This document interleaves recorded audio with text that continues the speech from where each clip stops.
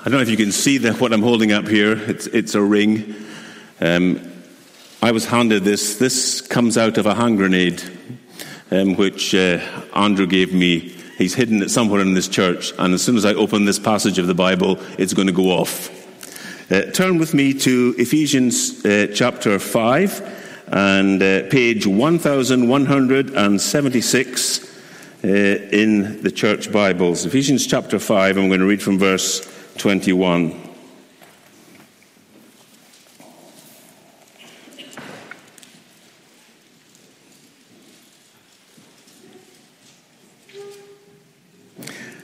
Submit to one another out of reverence for Christ. Wives, submit to your husbands as to the Lord, for the husband is the head of the wife as Christ is the head of the church, his body, of which he is the Saviour. Now, as the church submits to Christ, so also wives should submit to their husbands in everything. Husbands, love your wives, just as Christ loved the church and gave himself up for her to make her holy, cleansing her by the washing with water through the word, and to present her to himself as a radiant church, without stain or wrinkle or any other blemish, but holy and blameless. In this same way, husbands ought to love their wives as their own bodies. He who loves his wife loves himself. After all, no one ever hated his own body, but he feeds and cares for it, just as Christ does the church. For we are members of his body. For this reason, a man will leave his father and mother and be united to his wife, and the two will become one flesh. This is a profound mystery, but I am talking about Christ and the church. However, each one of you also must love his wife as he loves himself, and the wife must respect her husband. May God bless his word to us. Paul says, he made known to us the mystery of his will according to his good pleasure, which he purposed in Christ to put all things in heaven and earth together under one head, even Christ. And later he says in the same letter, God placed all things under his feet and appointed him to be head over everything for the church, which is his body, the fullness of him who fills everything in every way. This is the theology he has been teaching before we come to the practical application. He's saying there is a time coming when there'll be nothing in heaven or earth over which Christ is not head.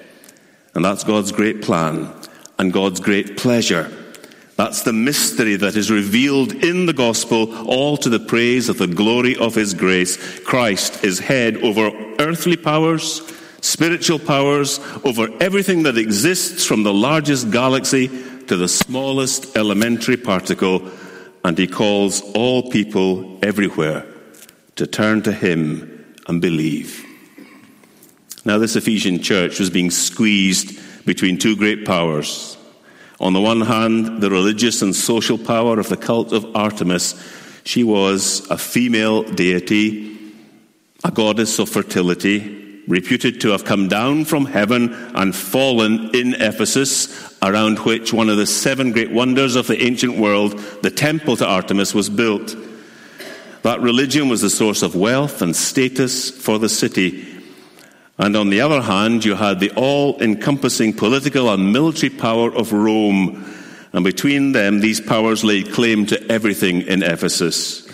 Everything that was thought, every religion, every commerce, every entertainment, culture, morality, family, the whole lot they laid claim to.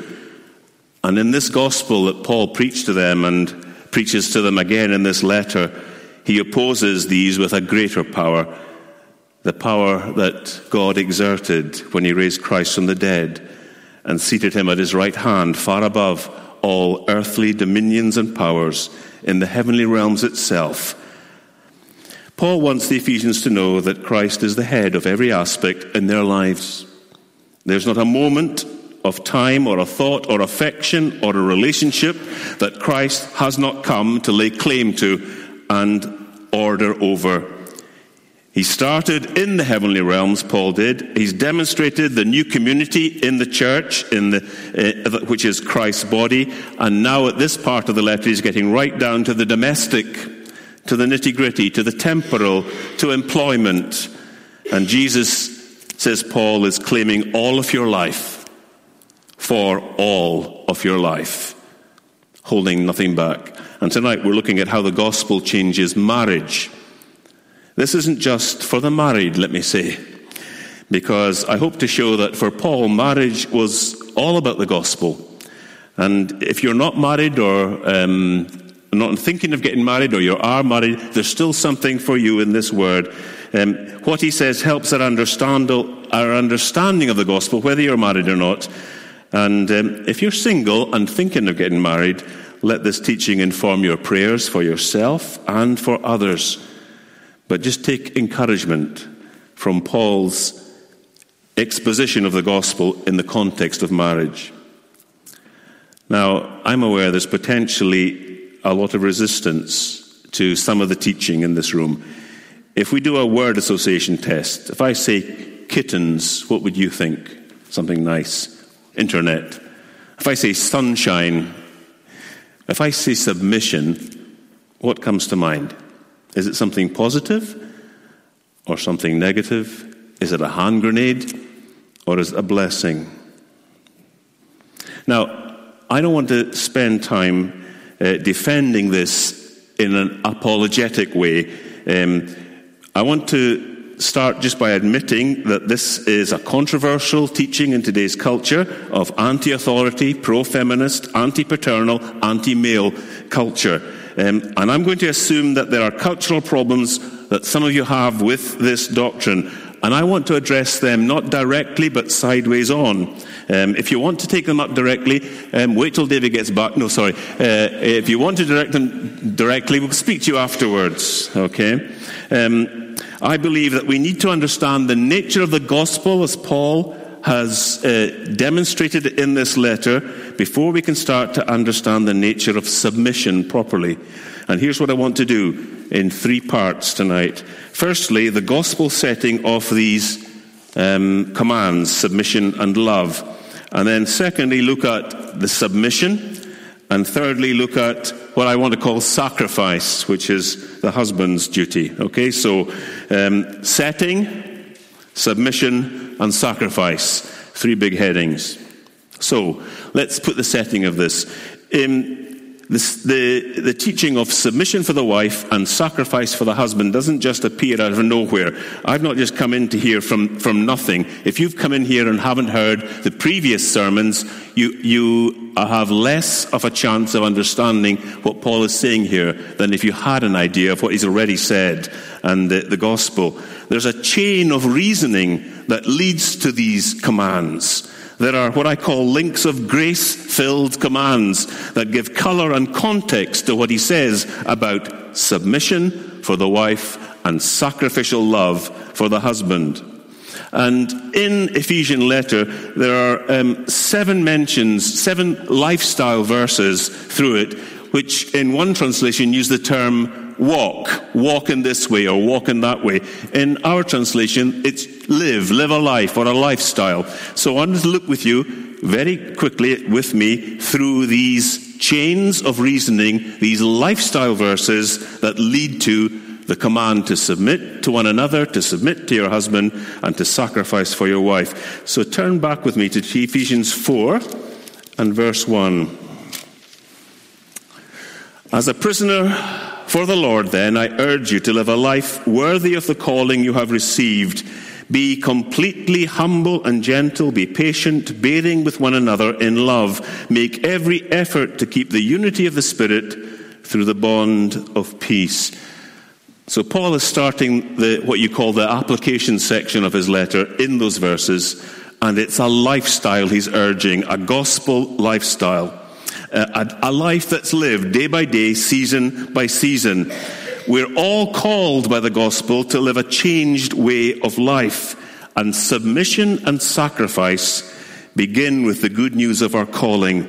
And it is part of living a life that is worthy of the calling we have been received. It's going to exemplify that worthiness of Christ's death and resurrection on our behalf. Paul's already told us in chapter 2, we've been called from under the wrath of God into fellowship with God. We've been called from disobedience to obedience in Christ, from the dominion of the evil one to freedom in Christ, from alienation and enmity with God and one another to peace and unity in Christ. We are called out of the orphanage and into adoption in Christ. Now, do you understand any of that? If you don't, I will not be able to explain adequately to you what submission and sacrifice means. Second lifestyle verse, in verse 17 of chapter 4. So I tell you this, and insist on it in the Lord, that you must no longer live as the Gentiles do in the futility of their thinking. So Paul is saying there are old ways of thinking that characterize life before the good news changes us. And these ways of thinking are about self, about me, about sex, about getting things, about strong desires that dominate, about pleasures that dominate everything, thought, emotion, action. And Paul says the futility of this philosophy is self-evident in the decadence of Ephesus and Rome that you could see round about. Submission and sacrifice only makes sense, not in that decadent lifestyle, but in a new thought system that the gospel generates, a gospel-shaped life. Third lifestyle verse in chapter 5, verse 1, just over the page, 1176. So, let me sum up what it means in your walk to be like Christ. Be imitators of God, therefore, as dearly loved children, and live a life of love, just as Christ loved us, and gave himself up for us as a fragrant offering and sacrifice to God. The Christian lifestyle, says Paul, is all about love. A radically new kind of love that has entered into thinking. It's not about sex, eros. It's not about friendship or business, phileo. It is self-giving love. It is sacrificial love. It is agape or agape, depending where you put the emphasis. This love is defined by Christ. His love is a self-giving love. It is a whole sacrifice of self. And this is the lifestyle for all of the church under the word of the gospel. And it is tested and demonstrated particularly in Christian marriage. Christ's submissive sacrifice to the Father, his cry in Gethsemane, his self-giving love on the cross define both submission and sacrifice in the context of marriage. The fourth lifestyle verse, it's in verse 15 of chapter 5. Be very careful then how you live, not as unwise, but as wise. Now, wisdom is the visible outworking of a life lived to the praise of the glory of God's grace. Is your chief desire as a Christian husband or wife to glorify God in everything? If we are agreed on that, then we can start the discussion on what submission and sacrifice to the glory of God means. And the last lifestyle verse before we come to our passage, it's really the verses that lead in. This is all part of a series of commands now that are all linked together. Chapter 5, verse 18. Do not get drunk on wine, which leads to excess or debauchery. Instead, be filled with the Spirit. And this leads in with a series of following verbs that are all linked to that one, from submission and sacrifice to the glory of God as a Christian is an impossible lifestyle for the unconverted, okay? And without Holy Spirit power, it's absolutely impossible. So be filled with the Spirit and submit. Be filled with the Spirit and sacrifice. And the Holy Spirit loves and delights in the gospel beauties of Christian submission and sacrifice in Christian marriage. Right. That being said, let's look now more closely at our passage. Verses 21. Submit to one another out of reverence for Christ. Wives, submit to your husbands as to the Lord, for the husband is the head of the wife, as Christ is the head of the church, his body, of which he is the Saviour. Now, as the church submits to Christ, so also wives should submit to their husbands in everything. Notice that this command to submit in a gospel manner flows out of worship in the first instance. Submit to one another out of reverence for Christ. That's just followed on from the worship verses. Sing and speak and make music and give thanks and submit to one another. It's all one series of verbs after another, all linked to being filled with the Spirit. Worship. Sometimes, when you go home, you hear people saying, "Oh, the worship was good tonight," when they mean the singing was good. When the Holy Spirit sees gospel, submission, and sacrifice, you can hear him saying, the worship is good in that marriage. There's great worship there. Now, Paul describes the manner or the shape of submission. It's got a shape, it's got a character. And so he says, wives, submit to your husbands as to the Lord. What does as to the Lord mean? Well, I think there's two things involved in that. I think, first of all, there's trust involved in that. How do we submit to the Lord? How does the church submit as to the Lord? We believe in him. We trust in him for our salvation. There is a trust, a putting of ourselves into a very vulnerable position, into his love, into his care. And so there's something in submission as to the Lord that's about trust.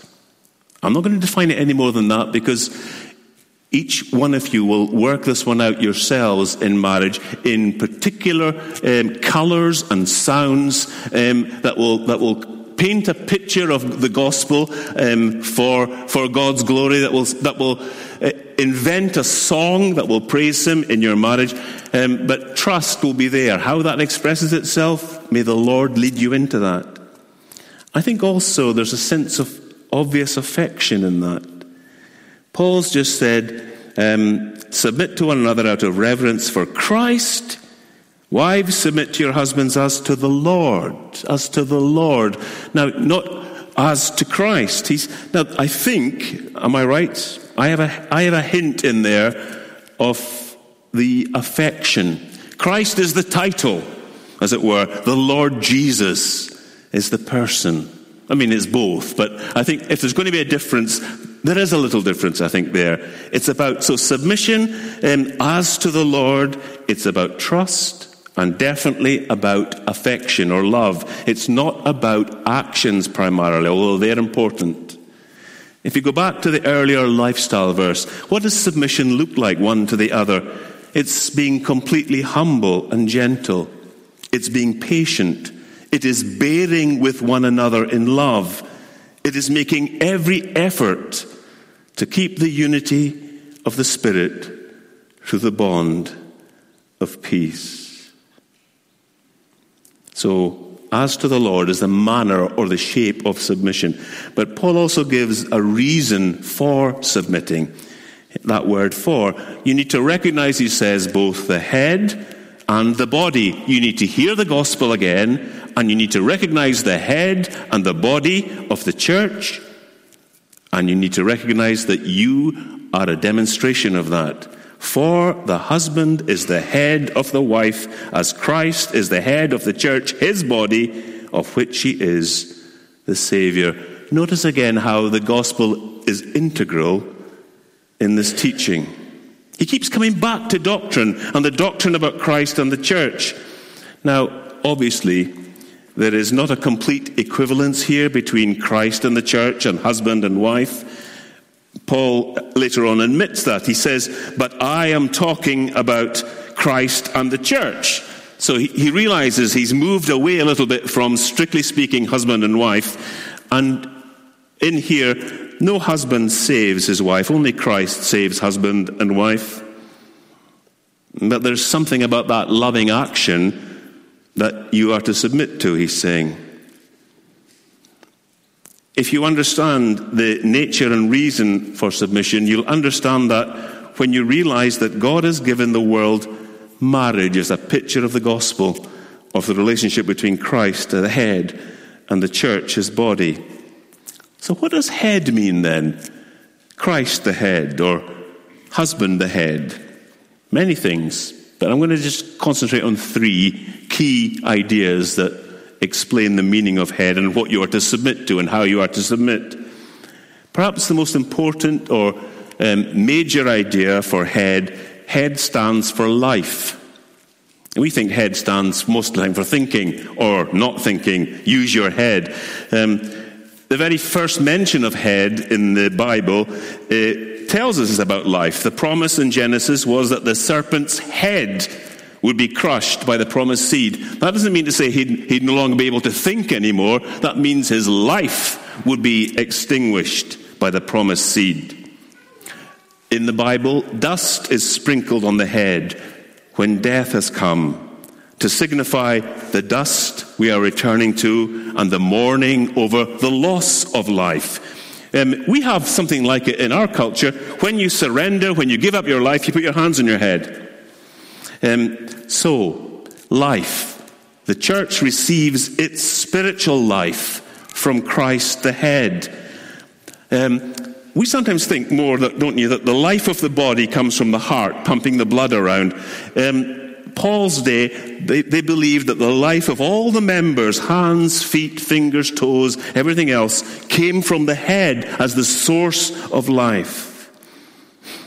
Christ is the source of life for the church. Now, submit, for the husband is the head. In what sense is the husband the life bringer to the marriage? Well, insofar as he brings life to this covenant union, the wife will submit to him. Wives, he should be a source of life to you, making provision for your spiritual needs, your emotional needs, your physical needs, your relational needs. He is the source of life. He doesn't just go out and do his thing, come in at night, watch the telly, and forget that you have no friends, no spiritual depth, no intimacy, no emotional comfort. The husband as head is to be a source of life for his wife, just as Christ is the source of life for his church. Here's a challenge. When the husband thinks that the budget should be blown because he wants to get a new dress or a meal out or diamonds, submit. He is trying to be life to you. Let him have the headache of balancing the books later. Maybe we're more used to the second aspect of headship. Head stands for leadership in the scripture. Where the head points and goes, the body naturally flows. If you look at athletes, if you see where their head is will dictate where the body moves and what it's ready to do. You'll watch fighters and they look at the eyes, they look at the head. That can indicate whether it's attack or behind it. It's about leadership. And so there is a sense in which you submit to a leadership. Now, of course, this is not a dictatorship. You are both equal before God as children of God. And you will certainly discuss before God what you need to do in life, in the big things. I quite like what one preacher said. He says, I don't stress about the decisions whether there should, what color of paint there should be, what do I know, or what furniture there should be, or how we should entertain, etc. Although entertainment I want her to submit to that.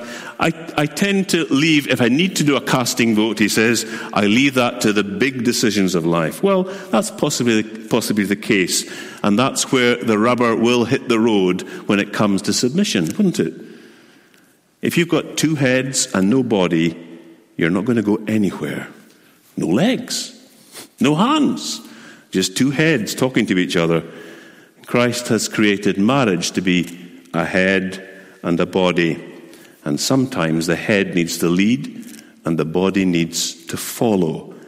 But remember, it's the context of love and the context of him being life to you. He is leading you not into selfishness for himself, but into life for you both, for the union. And lastly, or thirdly, I should say, there are other ones as well, but thirdly, this is one that I really love and is appropriate for tonight as well. Head also stands as a source of blessing in the Scripture. Psalm 133. How good and pleasant it is when brothers live together in unity. Remember, unity in marriage, but okay, unity here. Brothers living together in unity. It's like precious oil poured on the head, running down over the beard, running down on Aaron's beard, upon the collar of his robes. It is as if the dew of Hermon were falling on Mount Zion, for there the Lord bestows his blessing, even life forevermore. So you have the picture in the Old Testament of the anointed one, whose head is anointed with the oil of anointing, symbolizing the coming of the Holy Spirit, of authority and of blessing. And in this psalm, you have the picture of the high priest, Aaron, and the blessing of anointing comes down upon his head like the dew of Hermon, like a blessing for life evermore. Not just for him, not just because his hair product looks good and smells good. It's for the blessing of all the people over which he is priest. So on the head to the body. And of course, this is a picture fulfilled in a true and greater Aaron. Jesus is our great high priest. He is the head of the church, his body. He is anointed in the Holy Spirit. And from the head flows to all the body blessing and life and nourishment. It's an amazing picture. Are you a source of blessing to your wife? You're also a place under which she should be able to feel protected. The head will take the attack, as it were, before the body. Get in the way. This is the way God ordained it. So, life, leadership, blessing, that's the context in which you're called, says Paul, to submit. There are three common characteristics for all kinds of submission, regardless of who it is, that I just want to end with here before I look at a couple of hard cases. The loyalty. Submission must involve loyalty. The body submits well by showing loyalty to the head. Does the church speak well of Jesus when they are in the company of others? You're out with your workmates who don't know, like, love Christ, in fact, despise the church. They're making jokes about the church. They're making jokes about Jesus. Are you quiet? Are you agreement by silence? Are you laughing because you don't want to be different? Or are you loyal to the head? Wives, are you loyal to your husband when he's not there?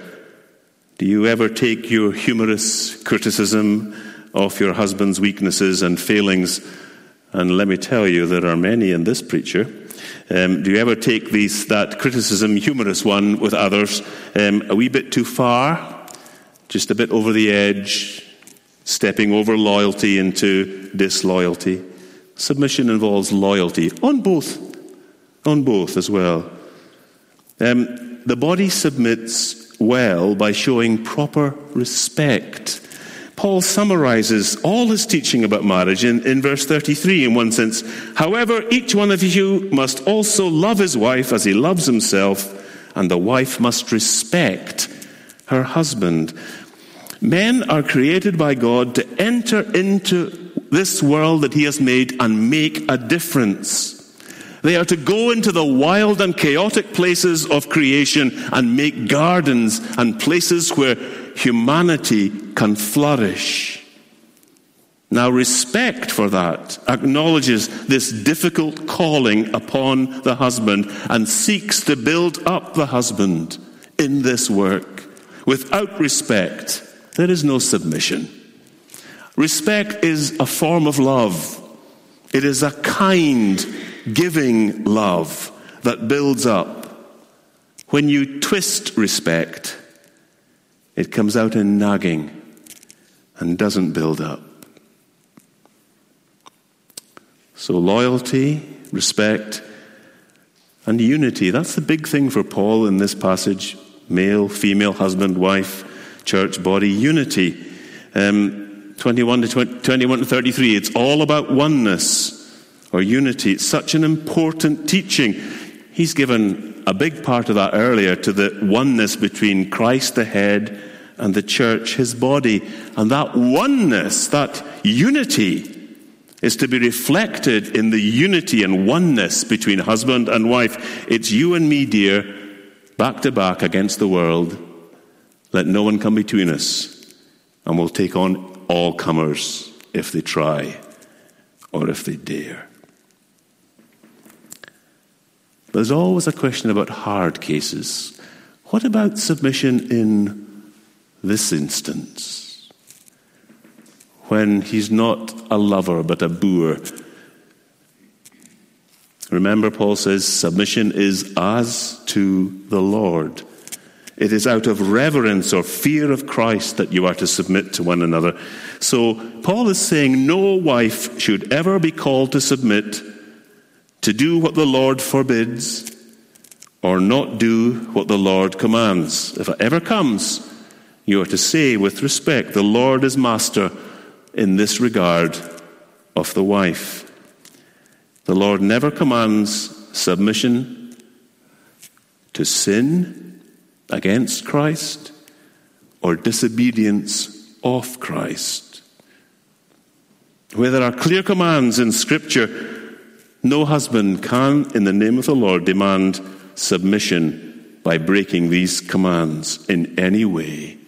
It is an abuse and must be resisted by the one who loves Jesus and is submitted to him first. But some obvious things are easier to see, but then sometimes there are not so clear-cut issues about submission. Maybe there's not a direct biblical command, and maybe commands are being abused and twisted. How do you deal wisely with that? And how do you judge wisely? Well, here's my advice on that. Remember, you are commanded in the gospel to submit to the head and not to the heel. If your husband is treating you like dirt under your feet, he is breaking a command. He may not be asking you to break a command or go against Christ, but he's not being your head. You need to get help rather than submit to that kind of abuse. If he's treating you with any other part of his body under his thumb or around his arm of violence or ignoring you, rather than being a head to you, which is life and leadership and blessing, then you need to get advice and help from the church about how you can subversively submit and love an abuser. And in many cases, I would advise you to get out. But we can talk about difficult cases later. Here's the great contrast that Paul is giving to these Ephesians. Artemis, the goddess, came down from heaven and dominated society. Christ's bride, the church, submits and is exalted by God into the heavenlies where Christ is seated. Well, if that was difficult, are you ready now, men? What does gospel-shaped sacrifice look like? Verses 25 to 33. Husbands, love your wives, just as Christ loved the church and gave himself up for her to make her holy, cleansing her by the washing with water through the word, to present her to himself as a radiant church without stain or wrinkle or any other blemish, but holy and blameless. In this same way, husbands ought to love their wives as their own bodies. It's all love you're commanded to do as a husband. I've called it sacrifice because I like alliteration, but sacrifice is at the heart of this kind of love. It's a self-giving, sacrificial love. It is me on the cross for the sake of my wife.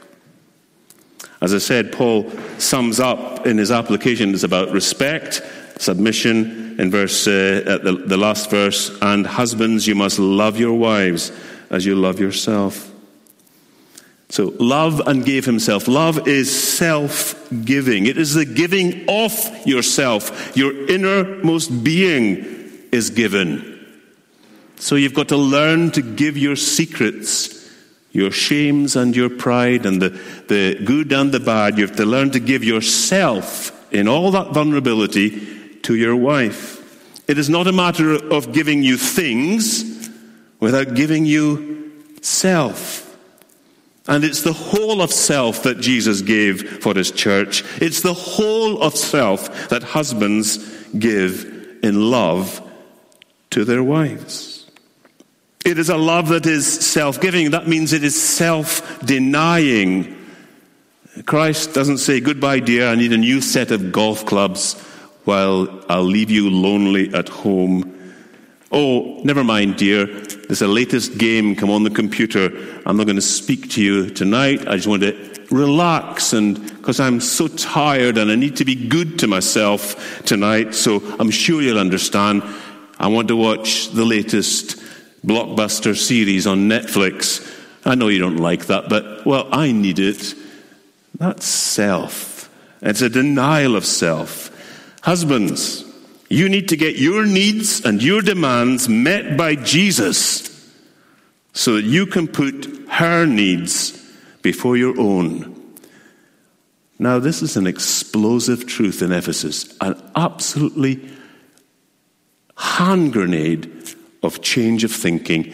Women had no status. Even in a city dominated by the female deity, women had no status in Paul's day. It was slightly better in Judaism, but there was a prayer that rabbis would pray, I thank you that I am not a woman or a Gentile. And that would be a prayer that we'd pray almost every day, because that was a substandard species. Paul blew that out with the gospel. Women in their day had no rights. In Greek society, even worse, were expected to cook, work, rear the children, while the husband had his real life elsewhere. Self-giving. Put the church first, as Jesus did. It too falls out of worship as well, of course. Remember, you're to submit to one another out of reverence for Christ, out of your spirit-filled union with Christ, who meets your deepest needs. You are able to give in that strength, weakness as well, to meet her needs because he's meeting yours. You're not going with a spirit of demandingness and you must satisfy me and then I'll satisfy you. You're going with the spirit of grace, like Christ came. The church was filthy, dead, disfigured, ugly, doomed to wrath. And Christ loved the church. And as he says, he gave himself to present her to himself as a radiant church. So, how are we to love our wives as husbands? Well, the manner and shape comes with these as sayings, two of them. As Christ loved the church and as you love your own bodies. as Christ loved the church. Well, look at this progress in verses 26 and following. He gave himself up for her to make her holy, first of all. So the church needs to be sanctified or made like God. And there's a process involved in that. There was a cleansing of the church by the washing with water, a clear reference to baptism. Through the word, a clear reference to the word that always accompanies the sacrament, just as the word will accompany the Lord's Supper tonight. So the word that accompanies baptism is really important. So that's the process of Christ's love. And it's a process from grubbiness to glory, to make her holy and to cleanse her. So what's he wanting to do? It's not just, I'll rescue you. What does he say? To present her to himself as a radiant church. Present her. And it literally means to have her not in front like a display, but beside as a bride. Not below the head as someone slightly lesser, but beside the head. I'm changing the picture because it's not head and body now, it's bride and bridegroom. It's beside the bridegroom that the church stands. That is an amazing grace and mercy that's given to the church. Husbands, love your wives as Christ loved the church and gave himself up for her. It is a pursuit of his church that will not end until she's presented in glory, radiant, shining church. Some husbands give up the pursuit after the first couple of years of marriage. Some people are very goal-orientated. So the goal is to capture the light of your life or the love of your heart. You've captured, the next goal is to get through the celebration and the marriage, and then you've done that. So what's the next goal? Well, we're together now, I can just ignore her and go on with the next goal. No, Jesus didn't say, I've died for the church, I'll let her get on and leave her, and somehow or other I'll get on with other business.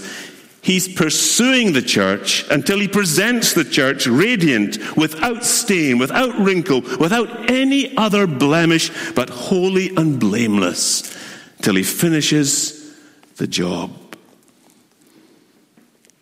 Love as Christ loved the church and gave himself up for the church. Think of what he has given for his bride. He gave all his wealth for his bride.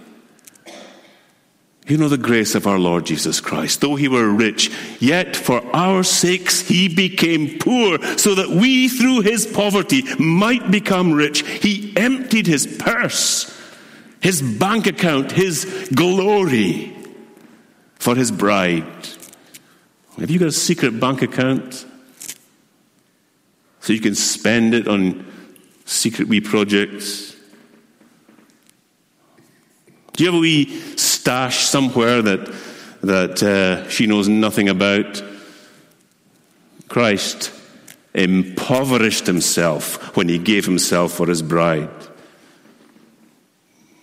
Christ gave his lifeblood for his bride. We'll be thinking just in a moment or two about the blood of the new covenant poured out for many for the forgiveness of sins. Christ. Now, there's a song we have sung here, which I hope we never have to sing again. There's a song which says, just one little drop will cleanse me. That's very pagan and very almost Roman Catholic. What we have here is the pouring out signifies all his blood poured out. It didn't take just a little drop to forgive your sins and cleanse you and hide God's face and anger from you so his love can shine upon you. It took his whole life poured out for each one of you. All of his blood had to be shed and poured out for the forgiveness of our sins. Are you holding back, says Paul? Are you like Christ and the church, his bride? Are you saying, well, I need a little bit for myself.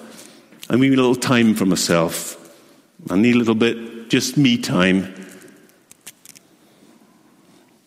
And so, and sometimes you do actually, you do need a little bit of that time, but it's that spirit of saying, oh, I do need this, I really need this, oh, I can't possibly give that up. That's not loving your wife as Christ loved the church. That's loving yourself selfishly. Christ emptied himself for his bride. Your attitude should be the same as that of Christ Jesus, who being in very nature God, did not consider equality with God something to be grasped, but made himself nothing, taking the very nature of a servant, and being made in human likeness, and being found in appearance as a man, he humbled himself and became obedient to death, even death on a cross. Let me give up all my ambitions if they come between caring for my wife.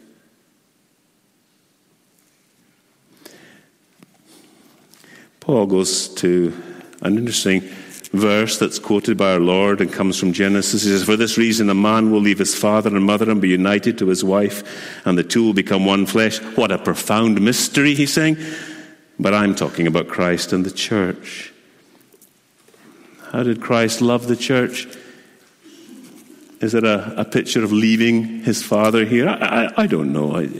Obviously, that's maybe speculative. It's not. I can't say for definite, but can you see something of that?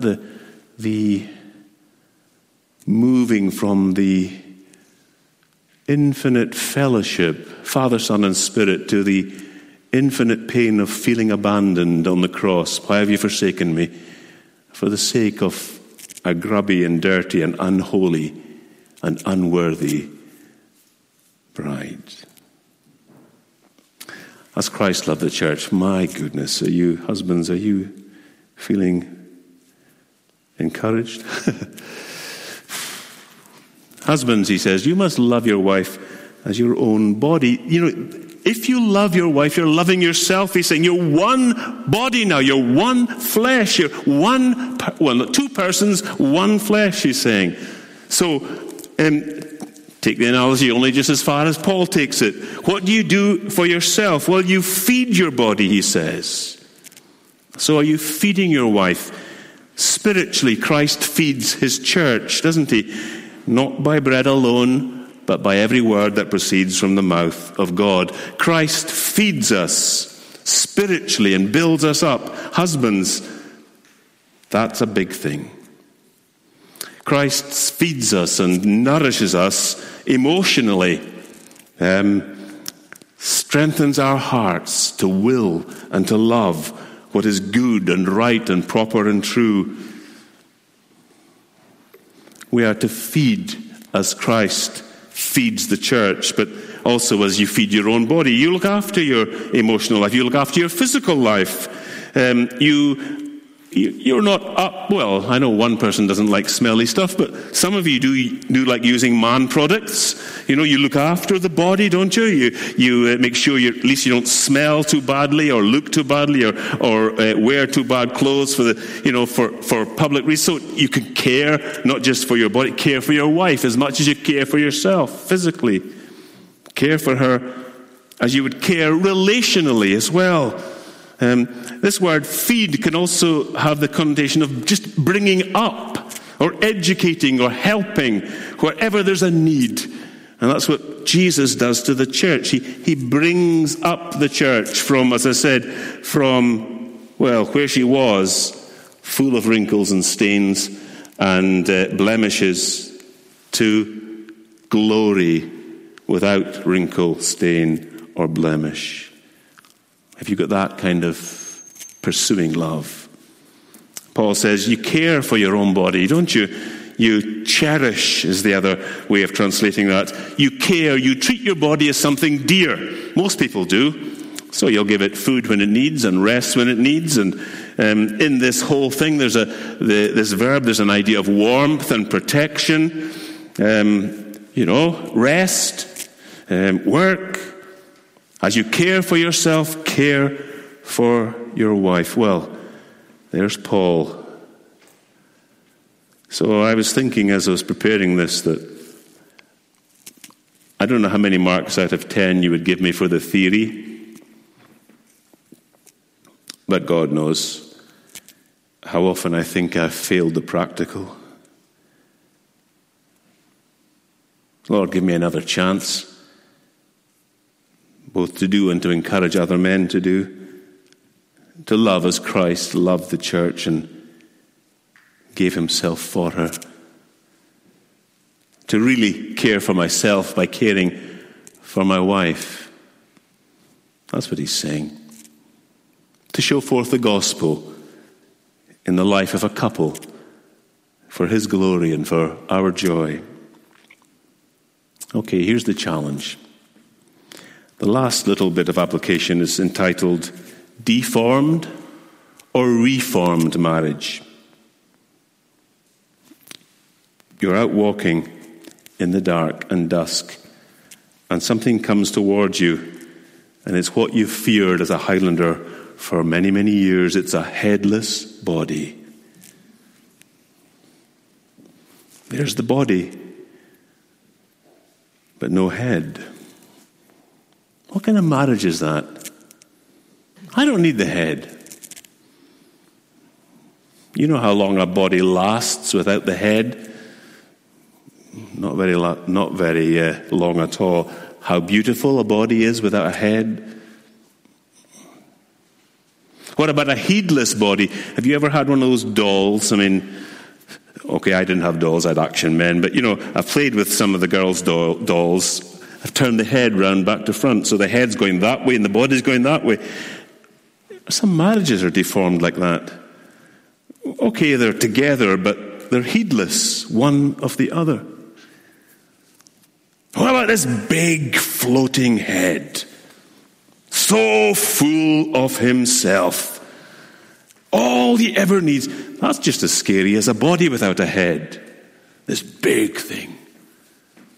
Or how about these two heads arguing with one another on the road? It's your turn to go. No, it's your turn. It's your turn. It's your turn. I'm not going to go. You're going to go. Two heads, no body. Where do you get to in life when that's like? Or what about a body in proportion to the head, running with joy through green fields, over dikes, into adventure, into new places, sailing across seas, getting to the destination for their joy and glory? What kind of body and head are you praying for? For yourself and for one another. Let's pray. Heavenly Father, it's all about Jesus. We know that. And thankfully, because of that, we know we can come to you for forgiveness from this moment forward, for repentance, for a turning to Christ, to be the wives and husbands that you've called us to be.